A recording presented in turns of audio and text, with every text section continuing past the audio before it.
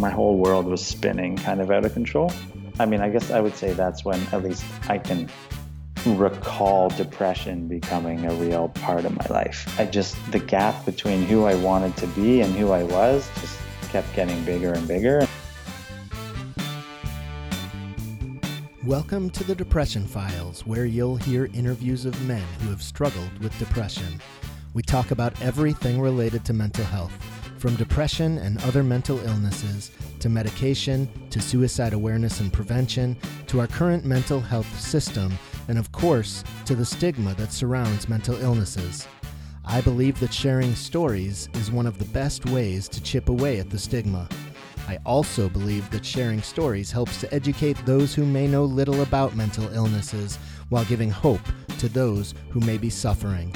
I'm your host, Al Levin, and I want to thank you for tuning in. Let's get started. Hello, I want to welcome Michael Stroh to the Depression Files. Mike, thank you so much for joining us.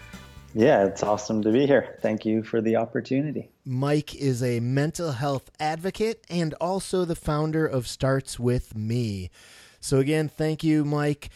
Starts With Me is an organization that you've created that we'll talk about a little later on, but it relates to your mental health advocacy work, right? Yeah, it does. It was sort of born out of my personal and family experience with the mental health system here in Toronto and in Toronto, Canada. And as I got more involved with mental health education and advocacy, I saw a good opportunity to what I would think is make it a little more interesting and engaging. And so that's sort of where the idea behind Starts With Me and the intention behind it came from. Awesome. So before we get into that, because I do want to hear a lot about that, tell us where does your story start as far as mental illness with your family? Sure. Yeah. So personally, I think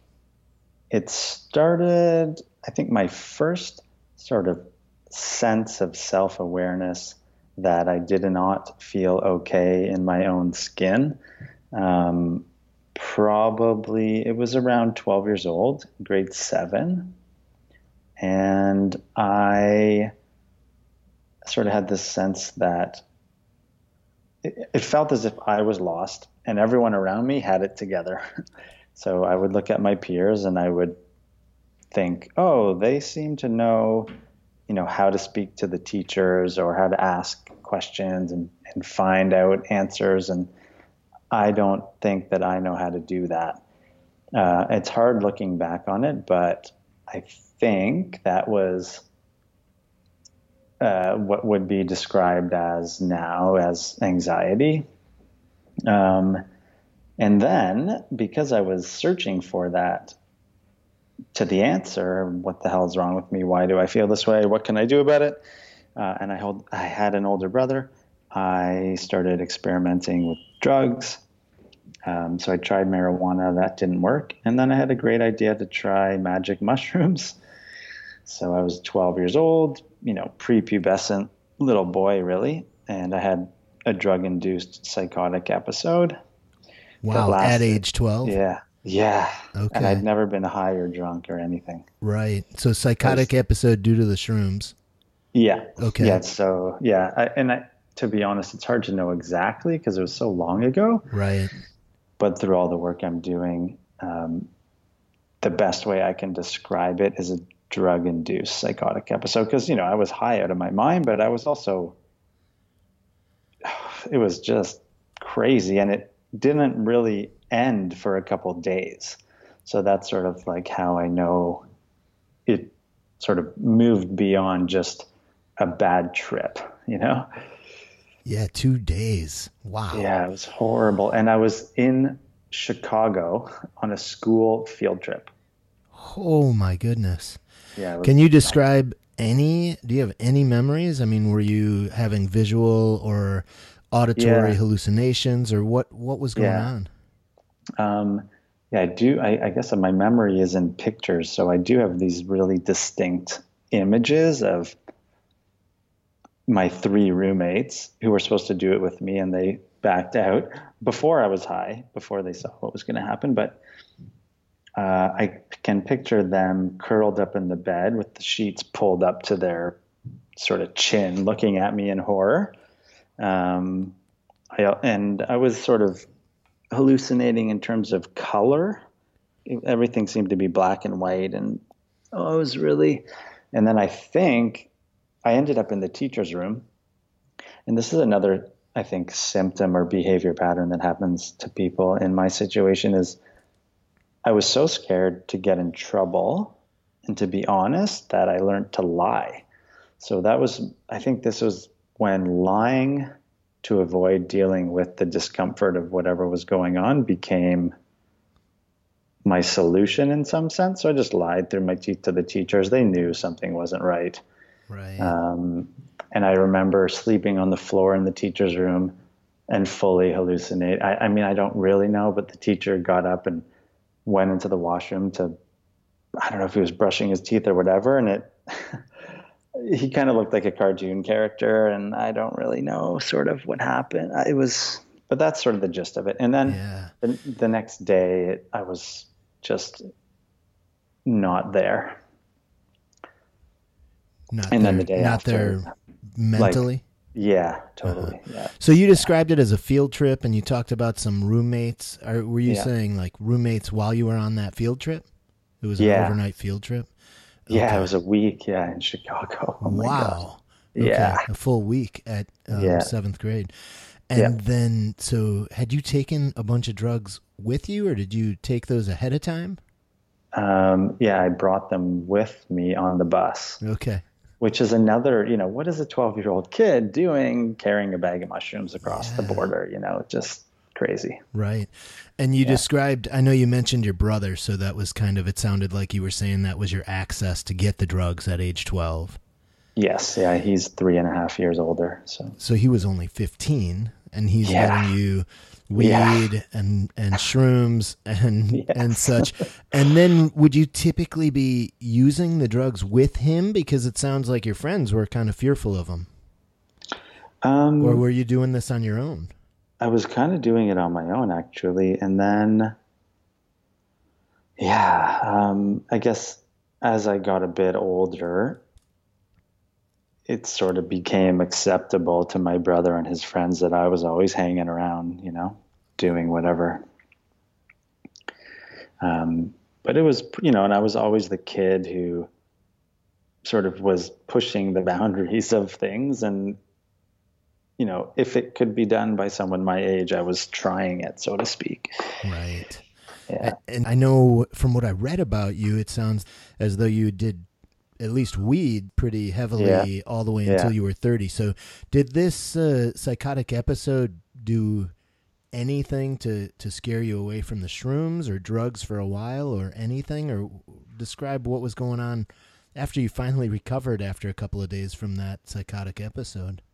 Yeah, basically, that's another great sort of warning sign or example of somebody who's not in good shape is that, after the couple days had passed and I sort of felt somewhat normal again, and it was so weird because I was just, pretending that I was okay. It was so strange. I said to myself, I want to do it again. Like, I don't want it to be that bad, but it was the first time that I ever felt that I had control over how I felt.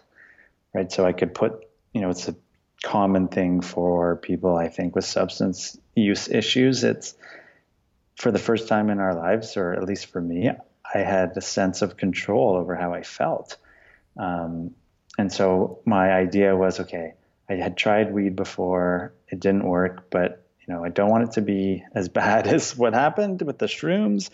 So I'll go back to weed and try that. And I remember clearly the moment I felt, I guess, the high from weed. And it was as if, the heavens had opened. It's like, this is what I've been waiting for my whole life, to feel this way. Yeah, because I was sort of liberated from all the discomfort that I had been walking around with. Um, and I think a difficult thing about weed is that it's not as, quote unquote destructive as some of the other substances. So you can kind of pretend that you're getting along okay. Um, and I did lots of other drugs throughout my life, but I also remember uh, hanging around. I hung around with a lot of older people and some troublemakers, and I got into a lot of trouble myself. I was convicted of trafficking marijuana when I was 16, and I just remember right around maybe 15, I said, I can be high on weed 24 hours a day, and I know that I won't die.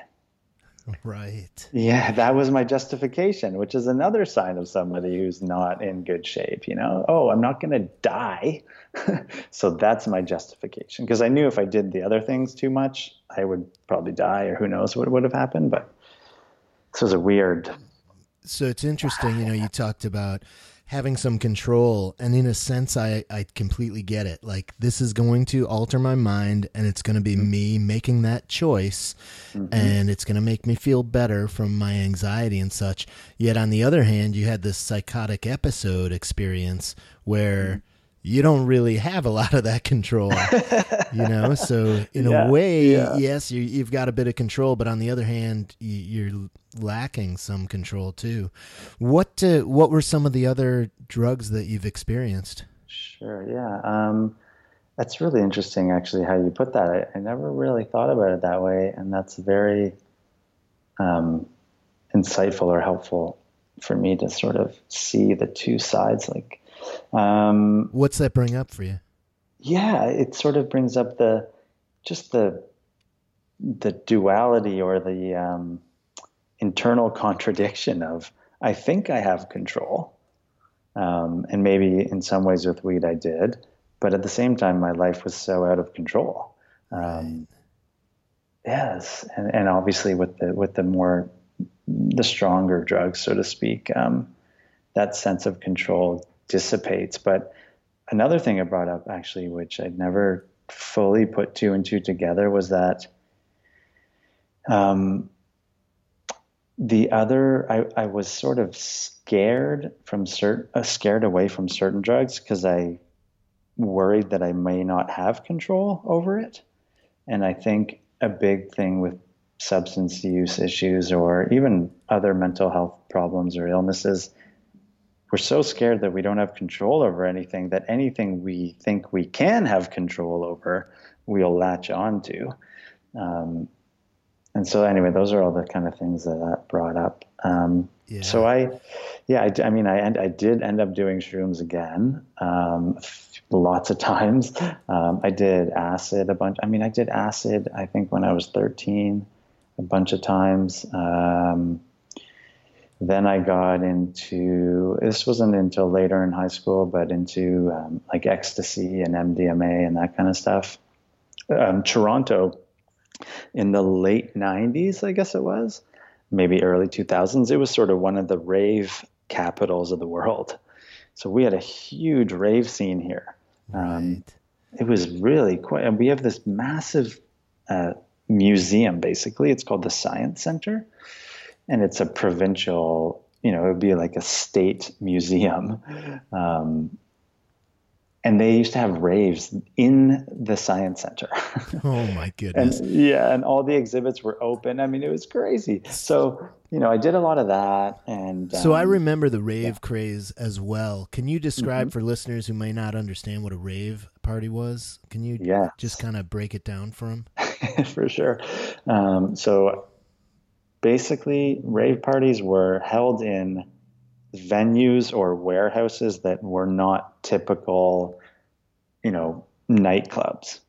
Although it's not to say nightclubs may not hold raves, but I don't think legally they were allowed to.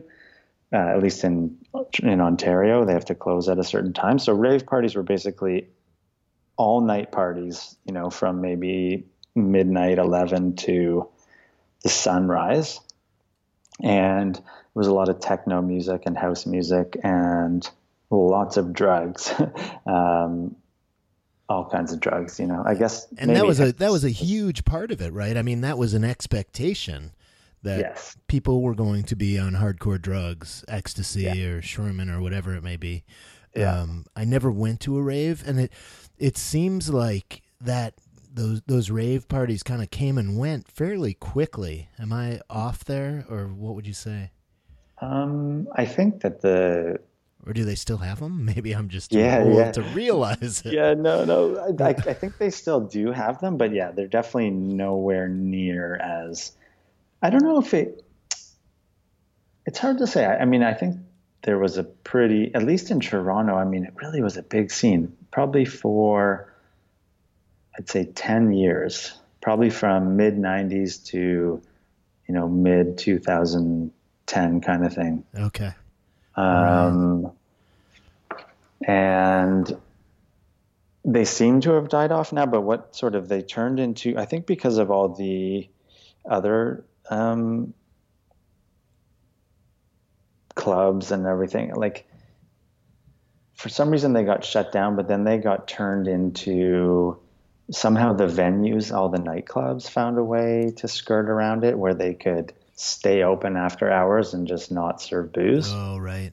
Right. So I think that had something to do with it. But yeah, it was a huge scene. And, they have these big music festivals all over the world now. Right. And I think, which are, rampant drug infested parties. I shouldn't say infested, that's not fair. But so I think it sort of moved to that where it's let's just set up a whole week and et cetera, and then let people go crazy and then send them back to their lives kind of thing. Right. I don't know. So you gave a pretty long list of some fairly significant drugs you've indulged in. And I'm curious, you said there were definitely drugs you stayed away from because you were in fear of them. But you mentioned LSD and stuff on your list. So I'm just curious, which drugs were you afraid of and why? Yeah, that's a funny question. So when I think I was about 14, I was at a house party near where literally around the corner from sort of where I lived with my parents most of my childhood and adolescence. And this house, the two brothers were a little older than my brother, and they were both bikers. So they were having this crazy party, and I was on shrooms, and I was just in a mess, and I had locked myself in the washroom because they were all doing a lot of cocaine. And so I don't know, I was really uncomfortable and terrified. Again, I don't know what I was doing. And I locked myself in the bathroom, and I remember thinking to myself, if I ever get into that, I'm in big trouble kind of thing. So that was one thing. I actually have never done cocaine ever. And I guess I'm scared of snorting things too. And then I think because marijuana worked so well for me, and also I really enjoyed the ecstasy and the MDMA, I guess I didn't need it. And I was too scared to stick needles in my arm. And I think that was sort of what prevented me from going that route. Right. Yeah. So this was how you lived, like middle school, high school, going to classes stoned, smoking at school, or what was that like? Yeah. Yeah. Nonstop. And all the way. Yeah. So basically, because I was dealing from, basically grade 8, 9, I would literally, if I could manage it, I would smoke a joint before I got to school. And then I would skip if I could. And if I couldn't, then I'd smoke a joint at lunch. And then I'd smoke after school and somehow get through dinner with my parents. And then all night, basically, I literally all day and all night, any chance I could get. Wow. And you said you were dealing since like Yeah. 8th grade. And Yeah. so did you just have one I'm not going to ask you for a name or anything Sure, here sure. on the air, but did you just have one guy you went to and you just bought in bulk and then you sold to other students, or how did your dealing work when you're in eighth or ninth grade? Yeah, that's basically how it worked. I just sort of became one of, I guess in grade 8 and 9, I was sort of the guy for our neighborhood slash area of the city.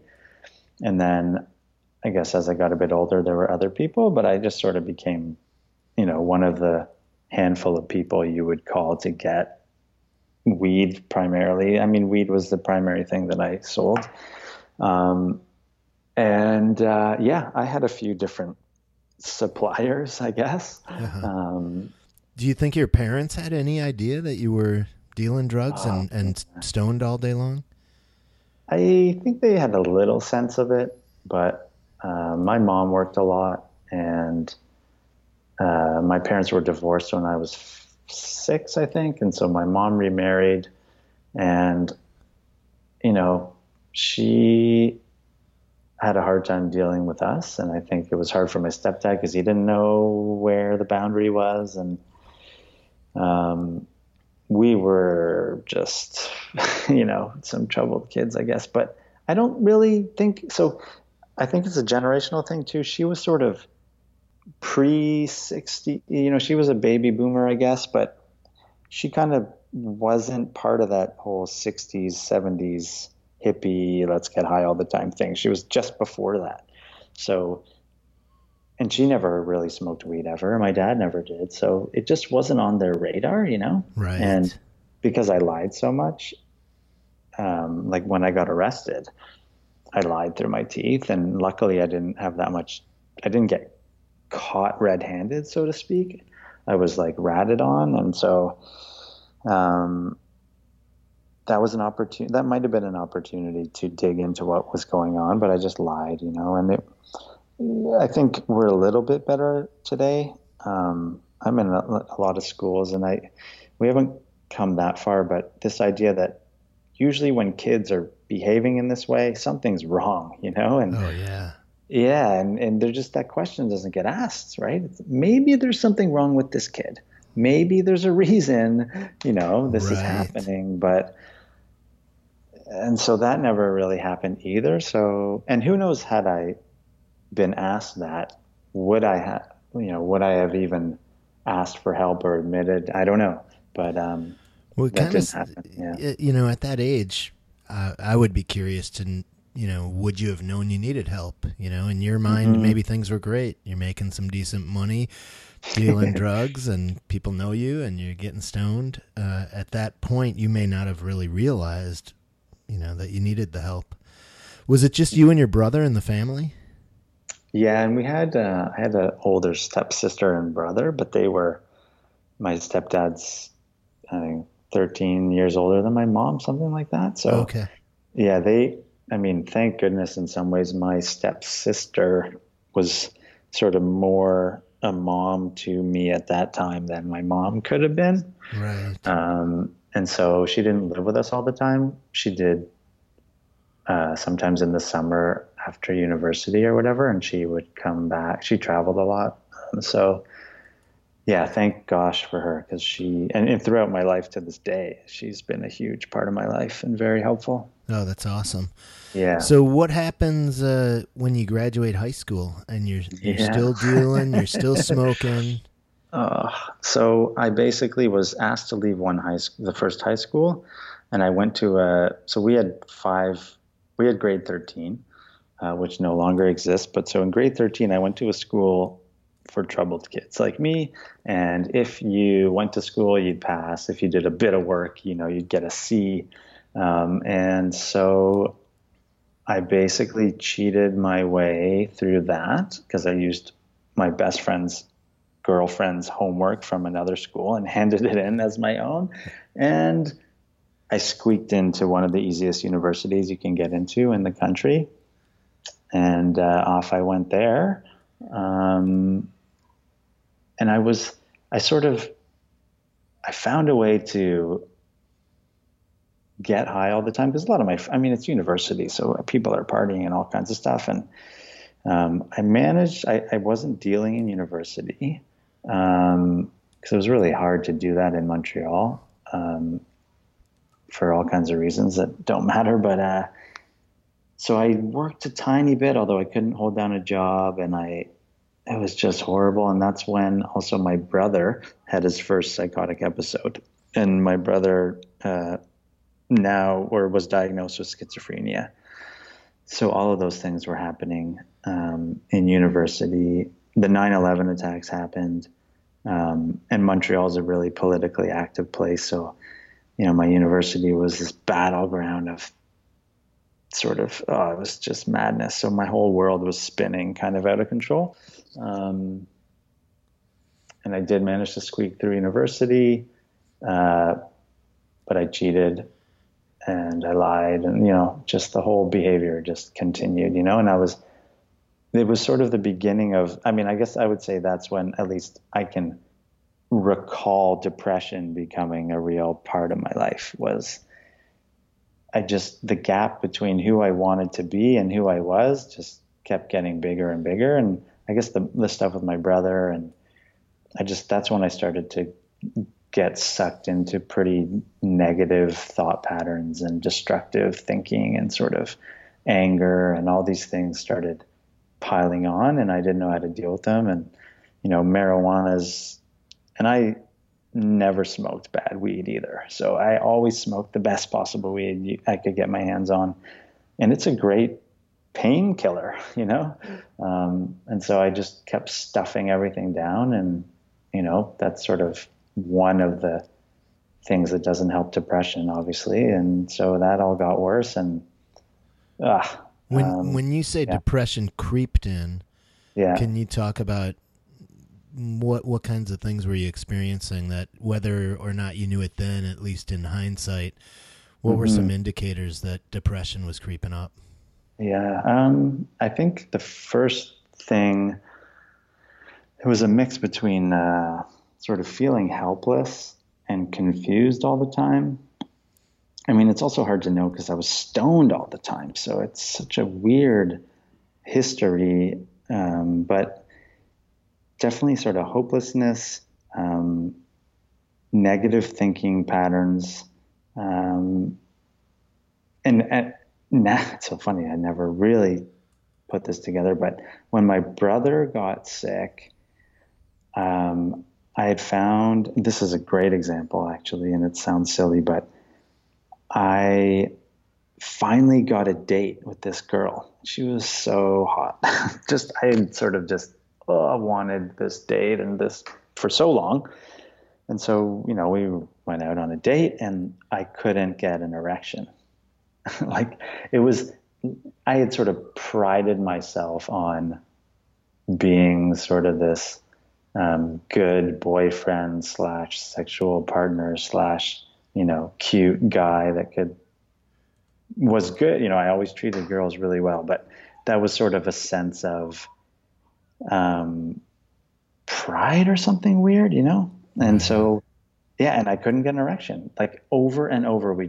She was so patient with me, and just never. And I never had that problem ever. And I never had it again, which is also weird. Over and over in one night, are you saying? Or no, multiple? No, okay. Multiple, yeah. And I was like, and so I guess that was my body's reaction to trying to tell me something was wrong, I guess. Yeah. And I remember going to the school psychiatrist, or I went to somebody at the school. I think it was a psychiatrist. And we started talking, and he sort of was like, well, maybe you should think about taking some antidepressants or whatever. And I was in my back of my head, I thought, what the hell are you talking about? I can't get an erection, and I want to have sex with this girl. That's what the problem is. And you want me on antidepressants? What the hell? Make the connection for me. Exactly. Yeah. So I was just so far out of reality, right? It's and then I guess, I don't know, I guess that sort of passed. Did you actually start on meds at that time then?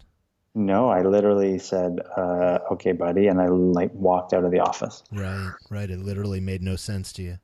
Nothing. Yeah, just absolutely no. I didn't even cross my mind. I didn't even know what mental health was, I don't think, to be Right, honest. Yeah. right. Or really what addiction was. I mean, I kind of knew about it, but, um, and yeah, and then, so then, but that sense of self-loathing and hopelessness and obsessive destructive thinking, that stayed. Right. Yeah, that didn't go away. Without getting too much into your brother's own stuff, Hmm. if you're not comfortable talking about that, could you talk about how that impacted you? It sounds like your brother went through some type of uh, mental break, Yeah. Yeah, and no, it was, how did that impact you, and how did you find out about it? yeah, that's an interesting question. I'll never actually forget perfectly. It was, I think, the start of my third year or second year, third year, and I was walking through a mall in Montreal, and my mom called me and she said, your brother's gone crazy basically, and he's behaving in this way and these ways, and it's really scary, and we don't know what the hell to do. And we had, I mean, it was clear that he was deteriorating, but again, sort of this whole mental health illness literacy or awareness, it wasn't around 15 years ago, really. And so, oh man, so it made sense. It sort of was reasonable that that was happening, considering his behavior leading up to it, but it was still quite horrifying. And he wrote some really kind of, I don't know, weird letter, and he had dropped it in the mailbox of my ex-girlfriend's front door of her house in Toronto. And then literally, I think an hour later, I got a phone call from her, and she was hysterical. She's like, "Your brother just left me this note." It was just like, oh my God. Um, and I think, so that certainly was a shock, I guess. And then over the years is sort of, it was more difficult to deal with, because I was often a frontline caregiver for him, so I'd have to go and, to the psych wards and get him, or try to talk him into complying with the doctors, or sometimes he'd be apprehended by the police and end up in jail, and then I have to go to the jail and sort of, literally, like in the movies, talk to him behind the glass and convince him to transfer to the mental health courts so that he could get some proper care. And then I lived with him for a while. It was just absolute madness. And one example of how insane it was, this was so clear. I remember waking up, walking into the living room and seeing him sitting. He was snorting ecstasy off our living room table while smoking a joint, and actively psychotic, basically. And I walked up to him and I started lecturing him about it. And then I clearly remember picking up the joint from the ashtray and smoking it as I'm lecturing him about how bad his behavior was. So at this Yeah. point of your life, you can spy a bit of hypocrisy there. Yeah, to say the least. And that's another hard thing about this, is that when I would always, I don't know if I used him as a scapegoat, but I would think, well, at least I'm not as crazy as he is. Right. Which is that's just an honest reflection. But, and so then I could kind of pretend that I was okay, and it was just super duper crazy.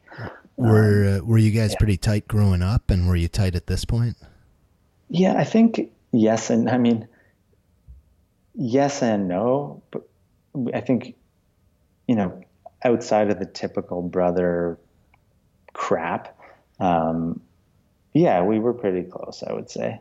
And we still are now, which is nice. But yeah, it was just horrible. Well, you were pretty Yeah. young to hear the news that your brother had a psychotic episode and diagnosed with schizophrenia. Yeah.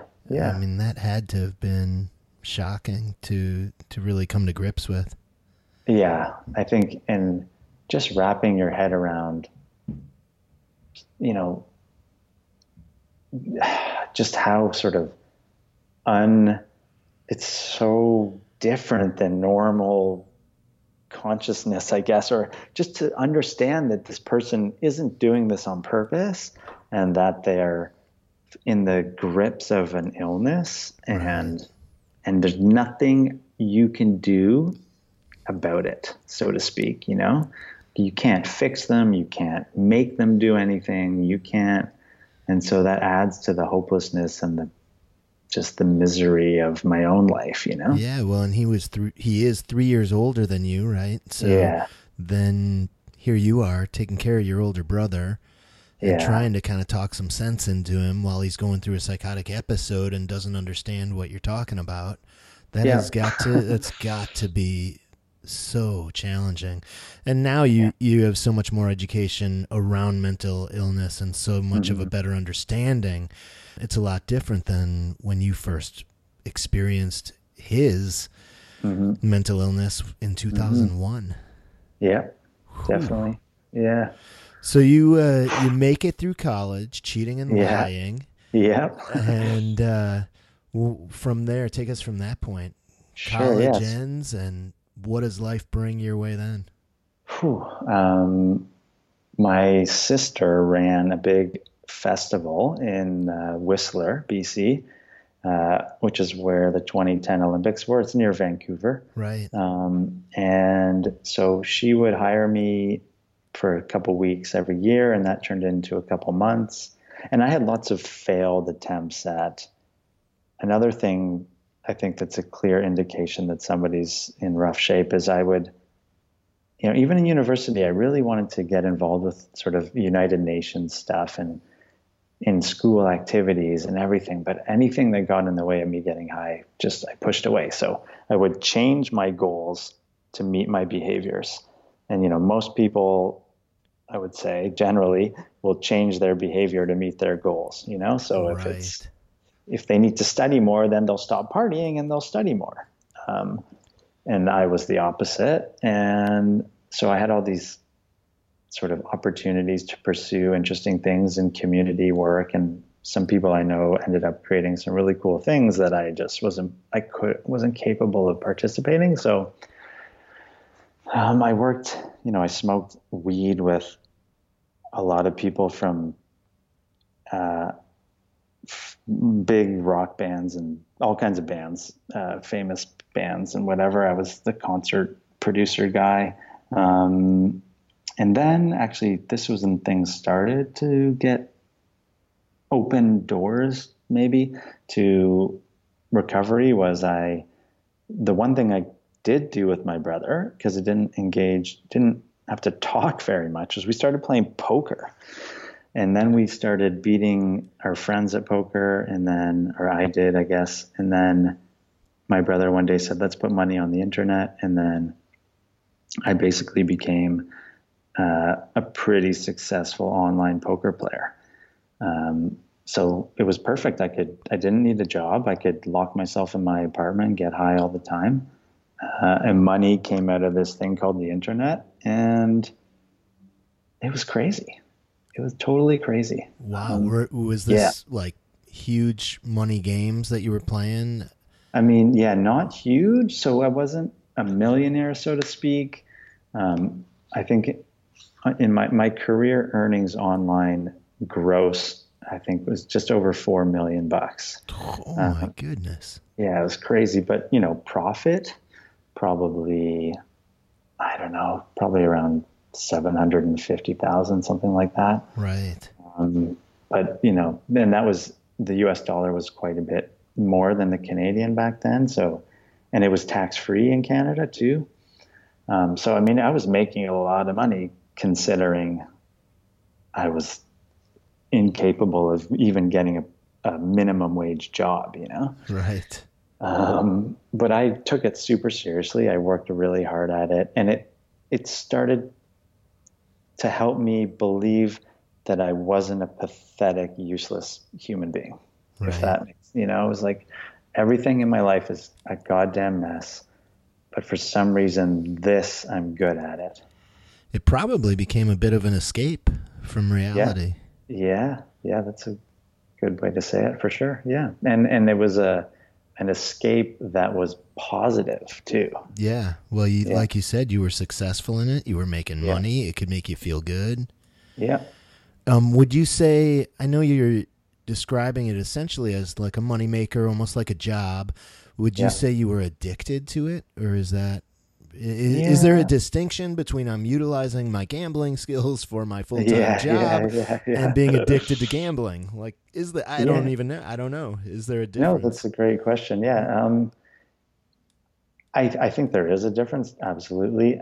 To the layman person who's not familiar with poker, um, it's not really gambling in a sense. So it's similar to the stock market. It's you're basically betting on probabilities. Right. Um, and actually, I would say poker is actually relatively finite. As the stock market, you have no idea what the hell's going to happen. You can still make educated decisions, but poker is really mathematical and really sort of there's a boundary to some extent to what is possible.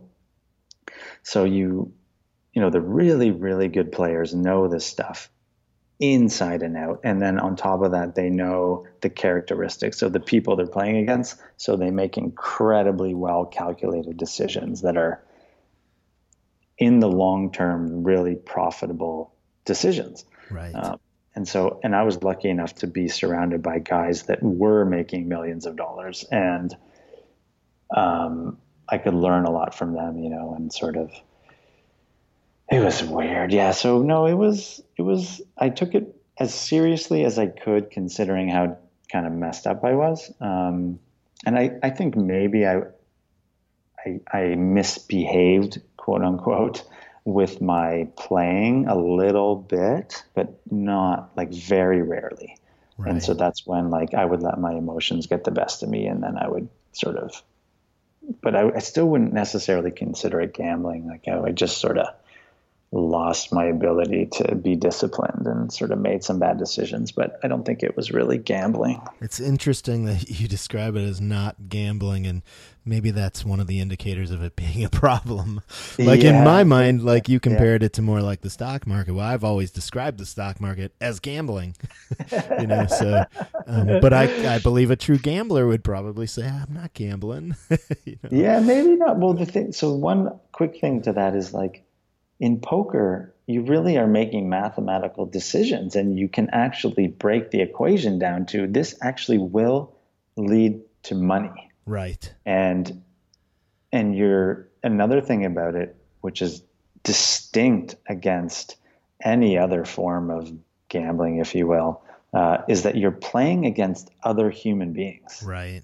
Yeah. So I'm not playing against the casino. Like the casinos, you can't win in a casino game. Like you Right. actually can't win. Yeah. You can win once and you feel like you can win and you think you can win, but poker, I'm actually just playing against another human being. So Right.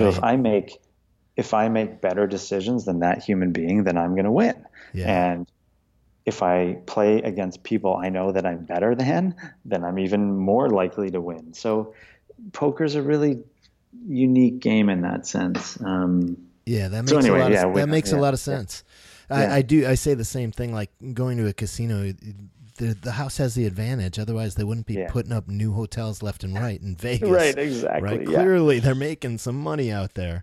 totally. Yeah, and Um, I never played casino. Like I've never put money in a slot machine, kind of yeah. thing. So yeah, How often? How long were you gambling? Were you gambling like all night and then you'd sleep all day, or what was yeah, your kind of gambling? thing. What Yeah, not gambling? What was your poker playing sure. like? And how long? How many years did you go on like this? Yeah. Basically, I played a few years into my sobriety and recovery, but when it was really bad, I would literally smoke myself into a coma and like pass out in my desk chair with the computer on. Like the poker had finished, but I'd be so tired that I like couldn't get out of the chair. Um, Right. oh, it was horrible. And I would wake up in the chair sometimes and be like, what the hell am I doing? And like drag myself to the bed. Did you But ever yeah, wake up to like an incredible loss that you didn't even realize had happened? No, thank Okay. goodness. That's sort of like a fail safe with the poker thing. Unless somebody like hacks into your account, Right. it times you out if Okay. you don't, if you don't respond. Thank goodness. My God, yeah. Uh, um, yeah, and then I was at the World Series one year, and I came home to MC a friend's wedding, and I met a girl, and that was sort of the next stage of my road back to sanity. Um, yeah, I guess you want me to go on with that Yeah, story? yeah, yeah. So at this point, you said, is this your 3 years into sobriety when you meet this woman? No, I was still a mess. Okay. All right. Yeah, yeah, yeah. This was maybe about a year or 2 years before I got sober, but I met this girl and we started dating, and she came to visit me in Vegas shortly after, and I remember she always tells the story. I said, I don't want a girlfriend. And that was part of me just being, I can't bring someone into this world of insanity. Like, who's going to love me? I'm a goddamn mess. Um, and I was always a sensitive person and warm hearted. And like, I tried my best to be nice to people and to girls, especially. And I guess she liked that because that was different than most guys she had met. And so I literally, I tried to hide and lie to her as much as I could about how much I was getting high and all that other nonsense. And we ended up moving in together. And then I did manage, I told her too, I said, I don't want to live like this forever. Like, this isn't who I am and what I want out of my life, which was true. I just didn't realize how screwed up I was and how hard it would be to change. And so then I did manage, I think, for about 3 months. I went from Sunday night to Friday morning sober. And then I would literally be high from Friday morning to Sunday night, like nonstop. And then, but that's sort of that was, I guess, another sign of like, wow, I really have serious issues. And then so I started lying to her about that. And then, oh my God. And then we decided it was a good idea to get married, if you can believe that. Okay. Yeah. And so then we got married, still playing. And then we buy a house. Then she starts a business. And then basically the house of cards that I had built, to prop up the sinking pit of a soul inside of me, was collapsing. Basically, I had had some suicidal thoughts throughout my life and some pretty messed up sort of suicidal fantasies, and they were creeping back a little bit. And the marriage, it was just so clear that enough was enough. And if I didn't do something serious, then I'd be in big trouble.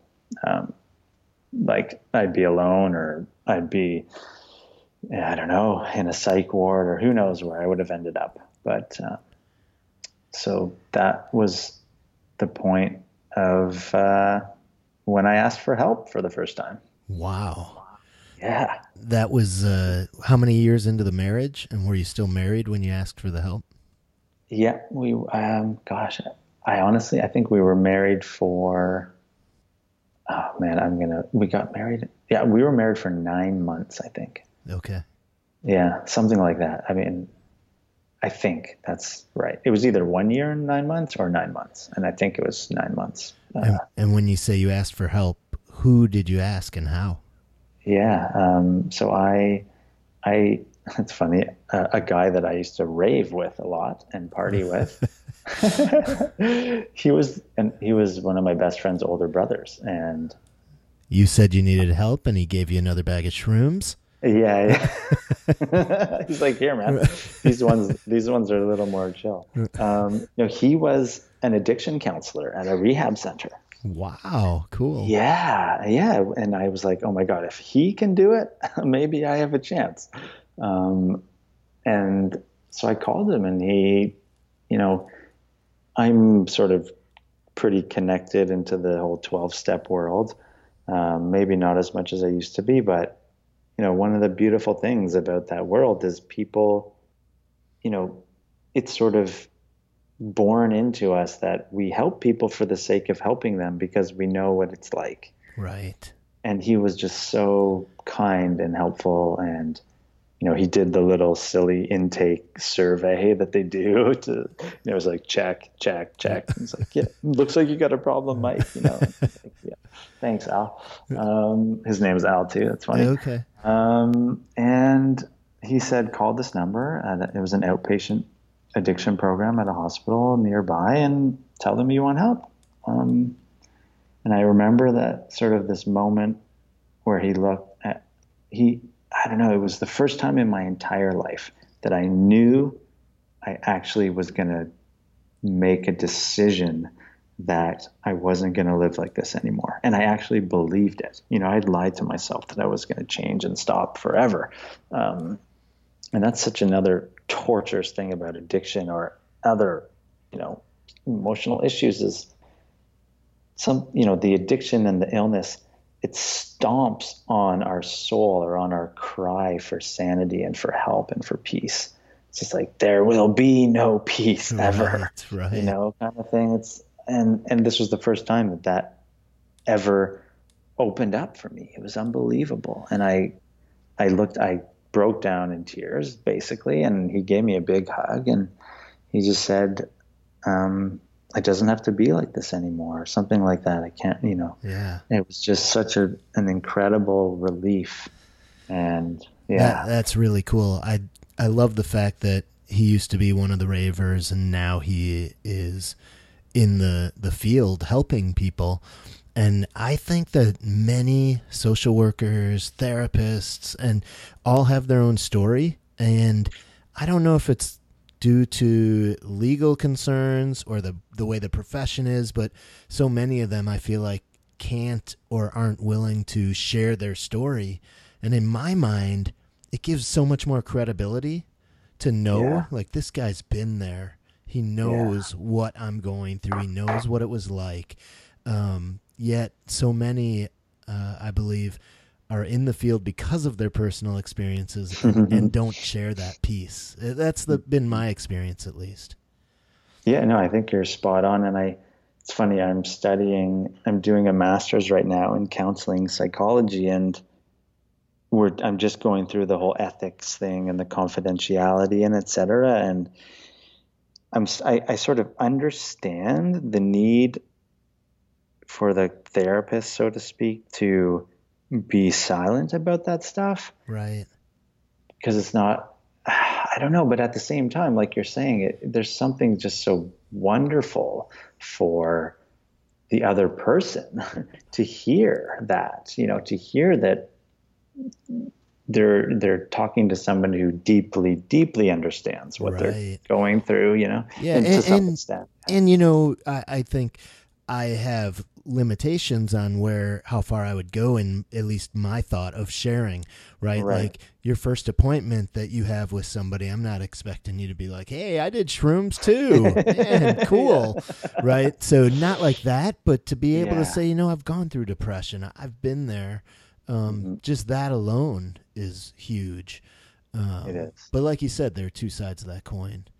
Yeah. So I'm more on your side too, but when your buddy gave you this number, were you able to call, and did you do that quickly? I know for me it took me so long after I got a great contact number to even reach out. Was still tough.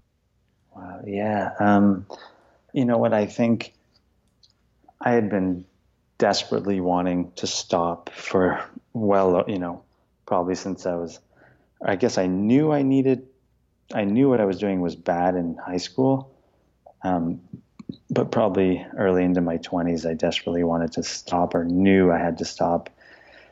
So no, I sort of waited for this moment for 10 years, literally. So I called the number, and I remember the lady saying, Michael, you need to be sober for 72 hours before you come here. And I was like, what? I was like, I can't be sober for 72 minutes. Yeah, right. How the hell is that supposed to? It's like, I wouldn't be calling you if I could do that. Yeah, exactly. So, I could have checked into a detox. Um, but for whatever reason, I don't know, it just sort of something happened. And I remember the guy who was helping me said, you know, since I was already high that day, he sort of said, go and smoke your fucking brains out or do whatever you need to do until the day is over. And then, tomorrow it's done kind of thing. And that's what I did. And you were able to quit just cold turkey for the 72 Yeah. hours. Yeah. It's, it's so hard for us to describe these moments, and for like, I don't know if you have been able to find the right words to describe what helped you make that phone call, as you're saying, you waited a long time. Like, what is it that just lets us free in that moment? It's hard to describe, but, it worked, I guess. And I went to the program, and I remember I saw a board. They had a whiteboard in the meeting room or whatever. And it said, sobriety brings all the things that drugs and alcohol promised. Wow. Cool. Yeah, so cool. And I just thought, oh my God, that's totally true, because we get high and to stuff down the pain and then whatever else we're doing it for, because we're in search, I think the intentions are good for drug addicts or whatever. We want to escape our pain, our Right. suffering, but our means are flawed, and so we need new means. I really like the saying of drugs and alcohol weren't never my problem. They were my solution. My problem was me and my mental health issues and whatever. Right. So I needed a new solution, basically. Yeah. And was this a program strictly for sobering up, or did this also address the mental health issues? Yeah, no, it was just strictly for sort of sobering up and learning about addiction. And we did cover mental health a little. Uh-huh. We covered anger. There's some weird acupuncture for our ears or something. I don't know. Okay. It was interesting, but yeah. So then that was 3 weeks, and then 3 weeks inpatient? no, outpatient. So Okay. 5 days a week, and it was, I think, like noon till 5 p.m. or something like that. Right. Yeah. So 3 weeks goes, you stayed sober for those 3 Yeah. weeks. Yeah. And like you said, you're learning about things and Mm-hmm. such. So it sounds like a really good 3 weeks. Yeah, there was no doubt. And Um, then you finish that. And mhm.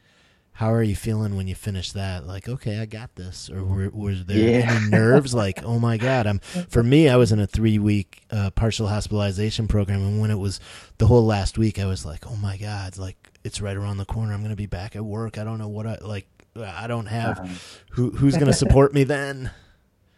right. Yeah. Oh, that's so cool. PHP.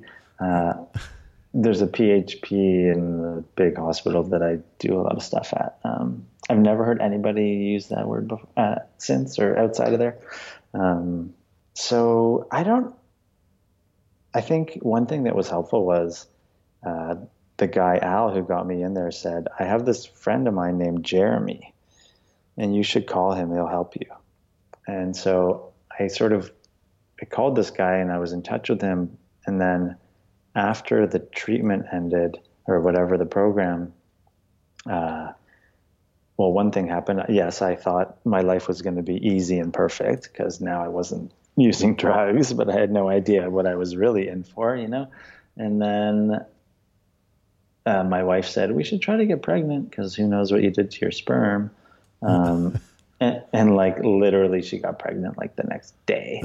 And so then, yeah. And then, oh my God. So, but I don't know. I guess I think I was literally, because I was high my whole life, I just lived in this bubble. So it didn't even occur to me that leaving that place would be hard. It just kind of was like, well, here I am. I might as well try to figure out what to do. And then I called that guy Jeremy, and he became my sponsor in AA, basically. And the guy fucking saved my life, man. Like, held my hand. I called him every single day for at least 3 years. Wow. Yeah, every day. Like, and whether it was just to say hello or just to talk it, I was a 13-year-old kid in a 30-year-old man's body, like I had Right. full on temper tantrums. Like, my emotions were all over the place. Like, it was a mess. I was a fucking mess. Yeah. Yeah. And I got on sort of a waiting list for psychotherapy, like government covered psychotherapy, which took almost 2 years. And then I got a psychiatrist, and The waiting that sort list of, was 2 years? yeah, Oh my goodness. I know, because it's paid for by the government. So, Right.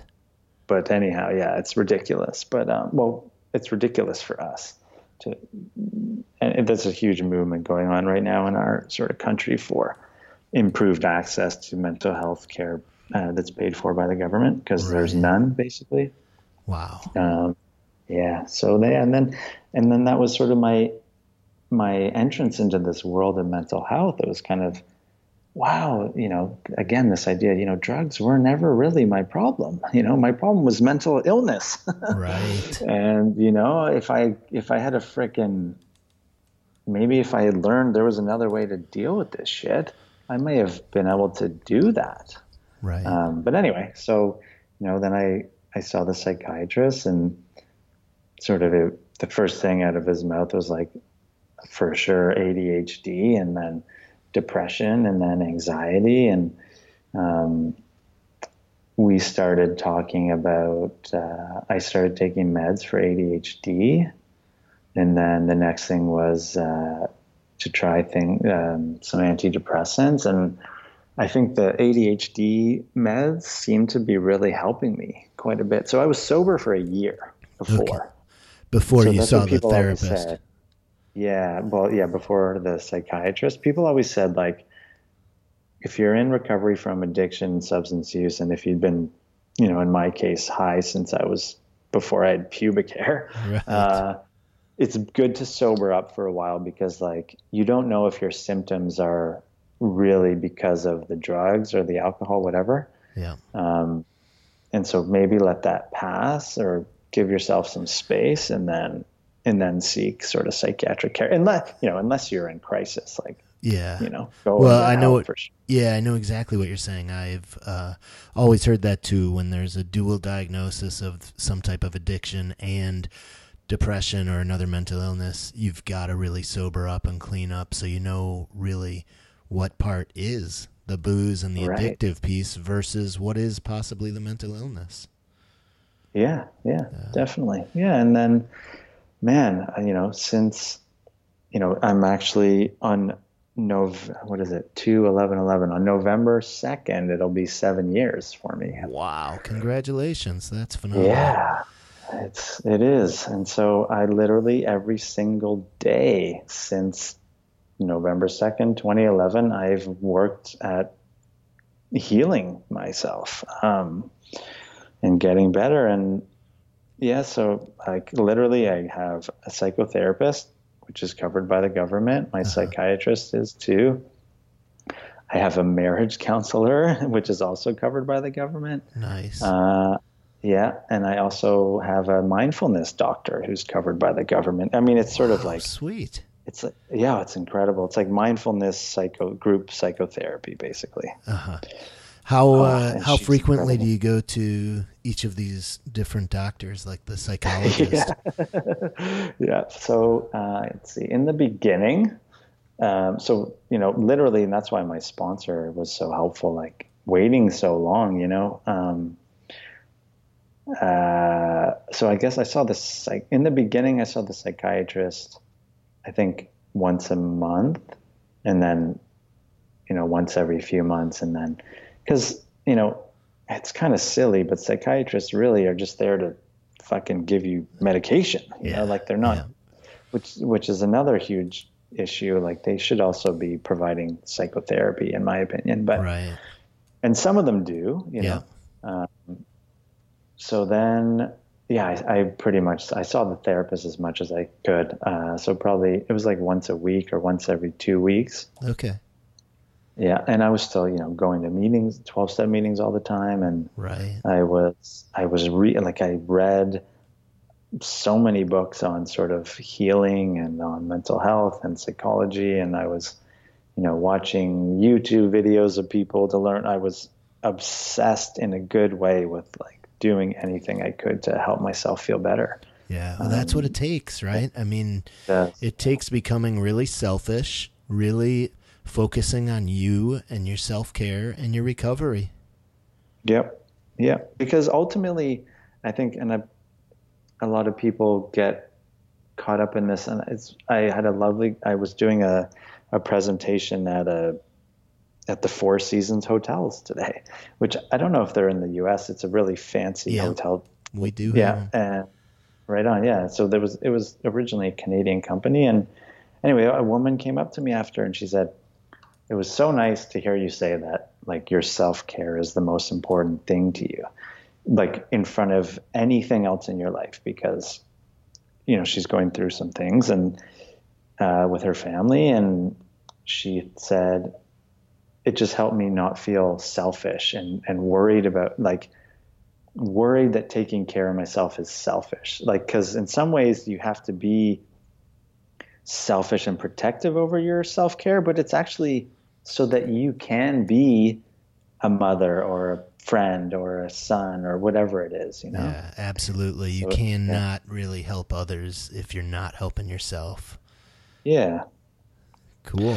So yeah, man, literally just eat, sleep, and breathe all of this stuff. So And I now stopped you're playing. you're you're Yeah. 7 years sober, Yeah. and yeah, I think you were maybe just gonna say you ended up quitting the poker gig, Yeah. and Yeah. then and now you have your own organization. Did you go from the poker into being the founder of this organization right away, or was there an intermediary job, or how did that work out?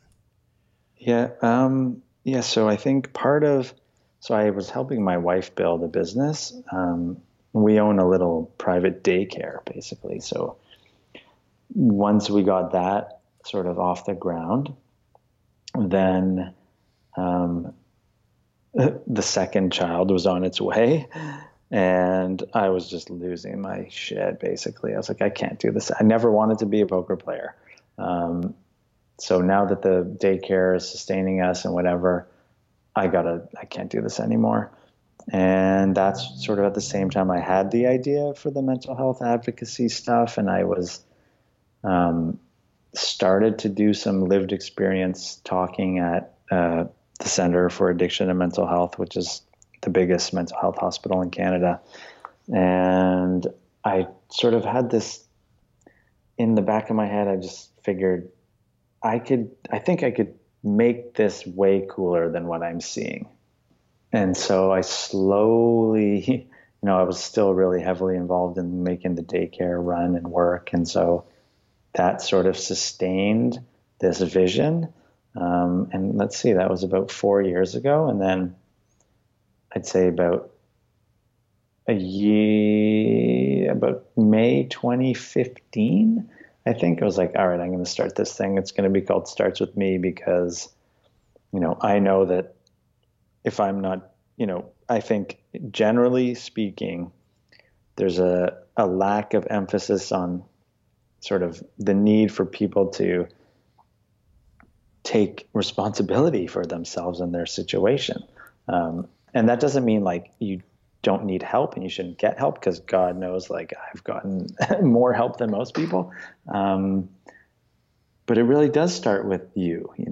Yeah. And so I'm going to call it that. I got a friend who's a graffiti artist to do a logo, and I started blogging, and then I started developing relationships with teachers at schools. And then, I guess I've really been going at it full time since January. Okay. Yeah. And it's really starting to work. Yeah. Like I just got a big deal with the city of Toronto to train a bunch of staff that look over all the child and youth programming in the city. Um, yeah, so I guess that's my little spiel on that. Yeah, it's fantastic. So Yeah. it's called Starts With Me. You Yeah. talked about educators. What do you do when you meet with educators, and what are some other groups that you work Yeah. with? Yep. So I think it started off with students. So I still do a lot of high school stuff, and I'm starting to do middle school and even younger now. Like tomorrow, I'm doing two back-to-back workshops with 80 teachers at a high school. So, they said, can you help us understand how to communicate to our students better? And so that it's the first time I'm actually going to work specifically with teachers, Cool. which will be cool. Yeah. And then, today I was at the Four Seasons. I've done a lot of I've done a fair amount of corporate stuff, and that seems to be growing. And so that's more like lunch and learn, mental health awareness. Okay.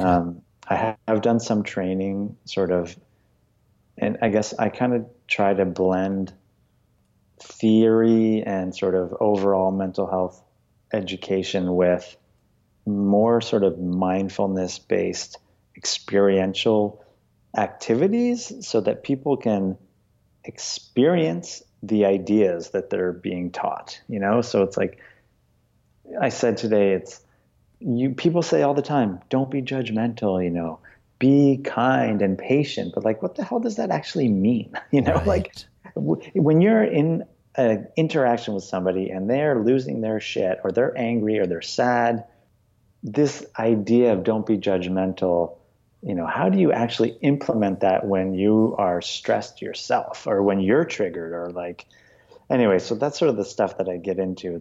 And that all comes from my mindfulness practices and experiences. So I try to, to me, we're way beyond the like reducing, let's talk about mental illness or reduce stigma. Like that is well established, I think. Not to say that people have changed their minds, but I think I've just, I guess, found a niche or an opening to take that conversation further. And thank goodness for, people like you and the plethora of people out there that have really brought this conversation to the forefront. And I'm just in a really fortunate position to benefit from all of that and get to help carry the baton, kind of thing. Yeah, that's great. Yeah. What if people want to get to your website and Yeah. find out more about you and your organization? Starts With Me. How do they find you? Yeah. It's startswithme.ca. And there's a ton of, it's funny, the lady at the hotel today was like, there's all kinds of great things on the website. Talking to the staff, you should go check it out. And I never sort of think about that, but there's quite a lot of resources on there. Startswithme.ca, and the social media handles I think are at startswithme_ for Twitter and Instagram. And I think Facebook is Starts With Me Mental Health. And one last thing, I guess, that I'm trying to build is this thing, the State of Mind Festival. So all the work I do with the kids in high school. So we've created in-school curriculums that are aligned with the Ministry of Education's lesson plan stuff. And so kids do work in class, they get graded on it, and then the content that they create gets celebrated at an annual festival. Wow, cool. Yeah, it's super cool. Yeah, we've had two of them. And then in the evening, we bring together sort of a group of stakeholders in the system to present the innovative work they're doing. And we've had some really cool things presented. And, from being a festival producer in the past, like that's something that really excites me is what is the next phase of taking all these amazing people's ideas and voices and initiatives and system hacks and all this crap and bringing them together so that they can put the pieces together and really start shifting the system, if you will, in ways that we can't see now. Because I think a lot of people get stuck in wanting to change things, not necessarily knowing how or where to start. And so if you just get people together with similar mindsets, these solutions emerge. So that's something that we're really trying to build upon. And it's exciting. Yeah, it's really interesting to me. I just met with a woman for coffee, and she does something very similar, and it's for adults, and it's around trauma and bringing people who have experienced trauma to learn, like meet each other, they get a meal together, and then they learn different strategies of essentially self-care through, meditation, mindfulness, yoga, and other practices where they can learn to take care of themselves. And she also gets community people together, like you said, who are all doing their own bits and pieces around mental health in the community. And how do we put all these pieces together so that we can all, have joint inertia essentially and make a much huger difference together. That's super cool. Yeah. Wow. So I will make sure I have all your social media info and your website on the description of the podcast episode. Before we part ways, I'd love to ask you if you have any parting suggestions or pieces of advice that you'd really like to set forth for somebody who might be going through a depressive state right now. Yeah. I guess the first thing would be, and I think we both touched on it, just this idea of asking for help. Like, I don't think it's, well, what should I say? I think it's important to honor the suffering and the pain and the anguish because it's real and it's there. And I think if we don't honor it, it's hard to move forward. But at the same time, we need help. Nobody has done anything in life on their own. And, the great sort of people that, at least that I kind of, role models that I like to look up to, they've all gotten to where they've gotten because of the help of so many people. And, asking for help, it's somewhat of a cliche, but it is a sign of strength. It's not it's anything but weakness. And so asking for help. And I think when you do, you are shocked by how much people are willing to help you. That is something that has been an incredible lesson to me over time. Not just from my mental health issues, but even into like the work I'm trying to do and whatever it is, people for the most part are really willing to help you. And I think that says a lot about humanity in general. And I think it's really helpful for people to believe that if they do ask for help, it will be there. And it may not always be there in the way we want it to, or it may be a little bumpy at times, but it's there, I think. And it just, reach out that hand. And then can I add one more little piece to that? Absolutely. Okay, awesome. Thanks. And this was one of my meditation teachers used this analogy recently. It's, this idea that if you can picture yourself as the sun, so the sun is always there, it's always shining, and it isn't going anywhere. At least humans will be long extinct before the sun goes anywhere. But if you can think of yourself as the sun and all the issues in your life, and in this case specifically, depression and all the shit that comes along with that, as the weather, and the weather patterns come and they go, and they're really nasty sometimes, and you can't see the sun, and it's dark, and it's etc. But behind all of that weather and all that crap, the sun is there, and it's always shining. And that's you. That's me, that's Al, that's you, that's any person. We have this capacity, this sort of awareness of, and it's light really that's inside of us, and it just gets blocked up and covered by the storm and the weather and all that crap. And so if we can somehow connect to that light, or to that sense of shining, thing that never goes away, I just found that to be a really inspiring and helpful way to look through the darkness that comes inevitably, and to know that it can pass, and usually it does. But then it ties back into, we do need to ask for help and get help. Right. Yeah, I love that analogy. I think that analogy is fantastic, and it really does describe how we can be at times. So, and I can't reiterate enough, like you said, you've got to ask for help. Mm-hmm. And for whatever reason, I think it's a lot more challenging for men typically to mm-hmm. ask for help, because it does feel like I got to do this on my own. I'm tough. I can handle this. But like you said, asking for help is actually, that's being the strong person. That mm-hmm. is taking a risk, putting yourself out there, making yourself vulnerable, letting somebody know that you need support. But it's really an important step. It is. Yeah. I really like that you use the word vulnerable too, because it's such a gift to be able to do that.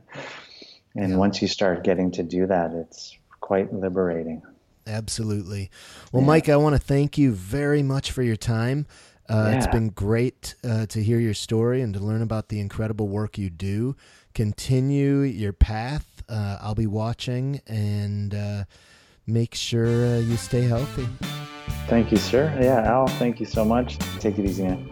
Thank you for listening to the Depression Files. If you are currently suffering from depression and are experiencing thoughts of suicide, please reach out for help. In the United States, you can text 741-741 to connect with a trained crisis counselor, or you can go to suicide.org for a list of international suicide hotlines. If you enjoyed the show, please hit the like button. In addition, please leave a rating and a review on iTunes. Thank you again for listening to the Depression Files.